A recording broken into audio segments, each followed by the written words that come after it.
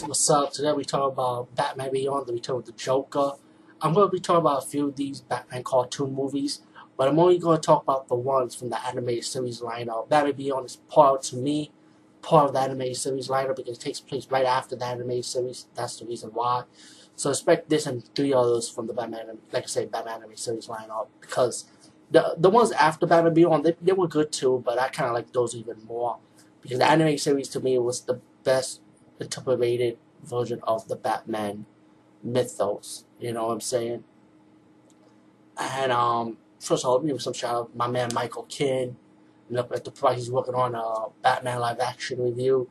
And when I saw his review, to me that kind of gave me confidence and courage to know what. Let me talk about these Batman cartoon movies, which I wanted to do for a long time. But to me, I was kind of nervous because I'm not, like I said, I'm not a great reviewer, and I try my best to say what I have to say and talk about a movie. So I hope you guys enjoy this.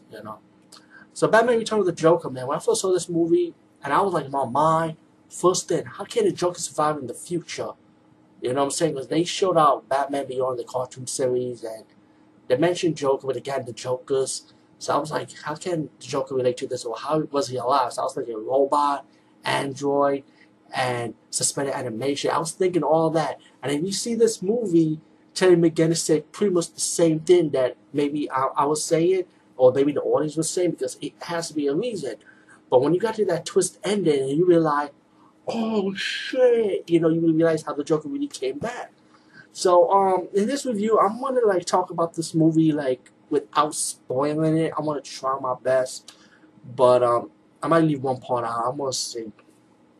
So you got this beginning scene when the Jokers are robbing this device, and Terry McGinnis, aka the new Batman, interferes and stopped the Joker again, and then defeated them. But the Joker got away with a chip, like this computer compartment, pretty much. Excuse my speech.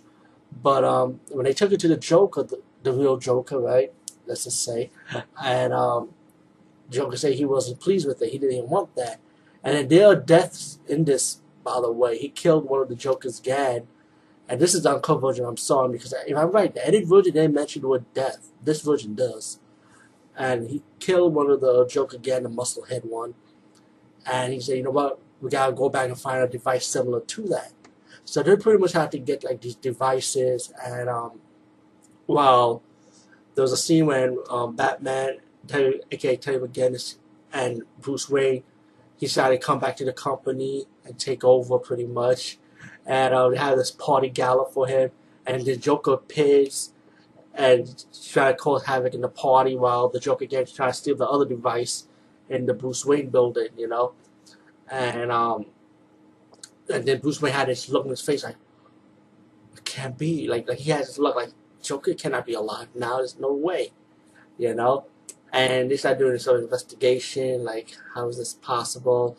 And later on, Bruce Wayne don't want Terry McGinnis to continue on. Like he wants to stop being Batman now, and there was a history for it.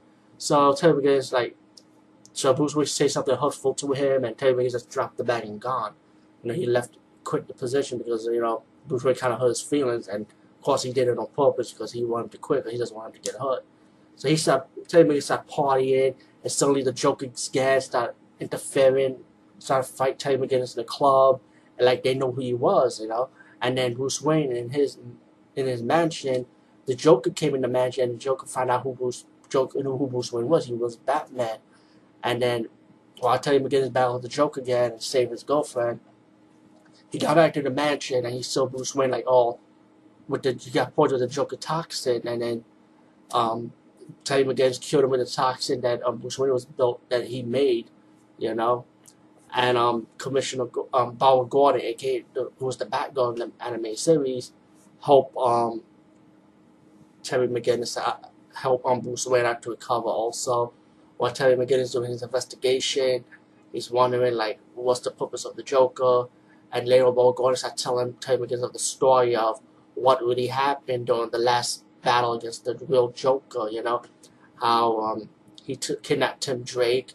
And he made Tim Drake into a little baby Joker just like him, like a little Joker Jr., and it was like fucked. It affected Batman, affected Batgirl, and it means then you get this battle when Joker defeated Batman, and he told Tim Drake, who was turned into a little Joker, to kill Batman, but the little Joker has some memories, and he killed the Joker instead. So that's how the Joker died in the flashback. The original Joker, the original Joker, like. So then later on, then Terry McGinnis ended up interviewing Tim Drake, who was alive also, and he's alive to this time, but he's older now, and telling him about the Joker and stuff, and then like Tim Drake don't like he kind of forget, he's moving on pretty much with his life, and then Batman decided to put on the cape and cowl, and Terry McGinnis went back to put on the cape and cowl pretty much like his suit, and he's telling like the information like went under the nose. He told Batman, Bruce Wayne, excuse me, about what do you think of these devices if you put them together? Only a communication expert could do it, and he found out that hey, Tim Drake is a communication expert, and he's wondering that I think Tim Drake is the Joker, and so then you found that out. So that's when I started thinking, okay, maybe Tim Drake is the Joker because maybe there's some serum left in him. So now I know I gave a spoiler away, by the way, but I'm not gonna tell you how it came about. Now it's not really the serum. It's kind of amazing how this turned out. But anyway, he gone back to find the Joker and realized that the Joker's building this weapon, the satellite weapon, to destroy any city or whatever with this big giant laser satellite. And then he's fighting off the Joker's gang, and then once he fight the Joker's gang with the help of Max, the dog of Bruce Wayne, he goes up against the Tim Drake, and then that's when you realize, okay, maybe Tim Drake is not the Joker, maybe it was Tim Drake all this time, but then he got the serum in him probably, and then Tim Drake is like he electrically shocked Batman, aka Terry McGinnis, and then later on. And I'm gonna do spoiler. I gotta talk about spoilers without.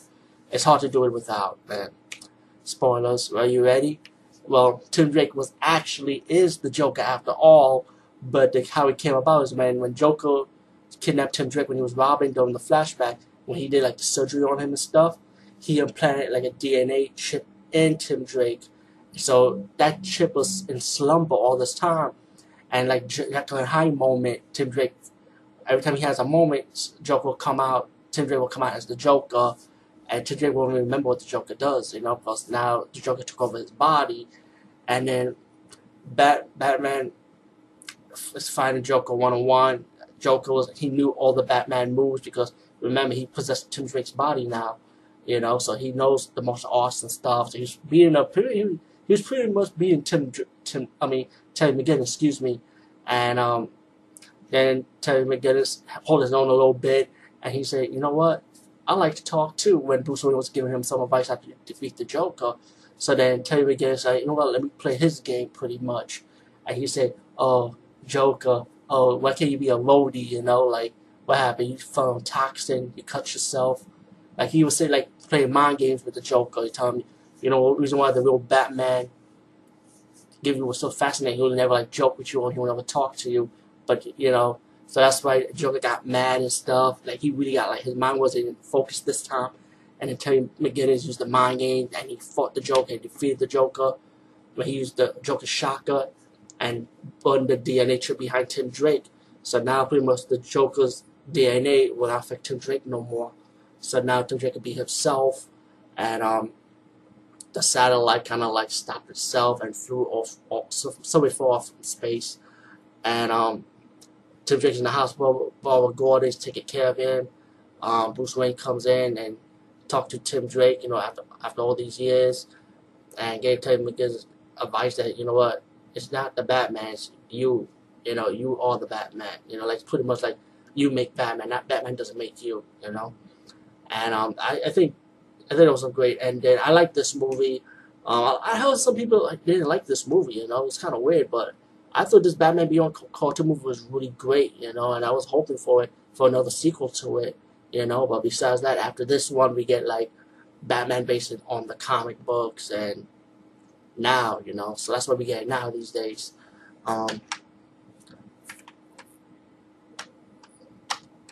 Sorry. Oh wow, my computer stopped for a moment. But all in all, this is a wonderful cartoon movie. I like it. So peace, guys. See you later. Check this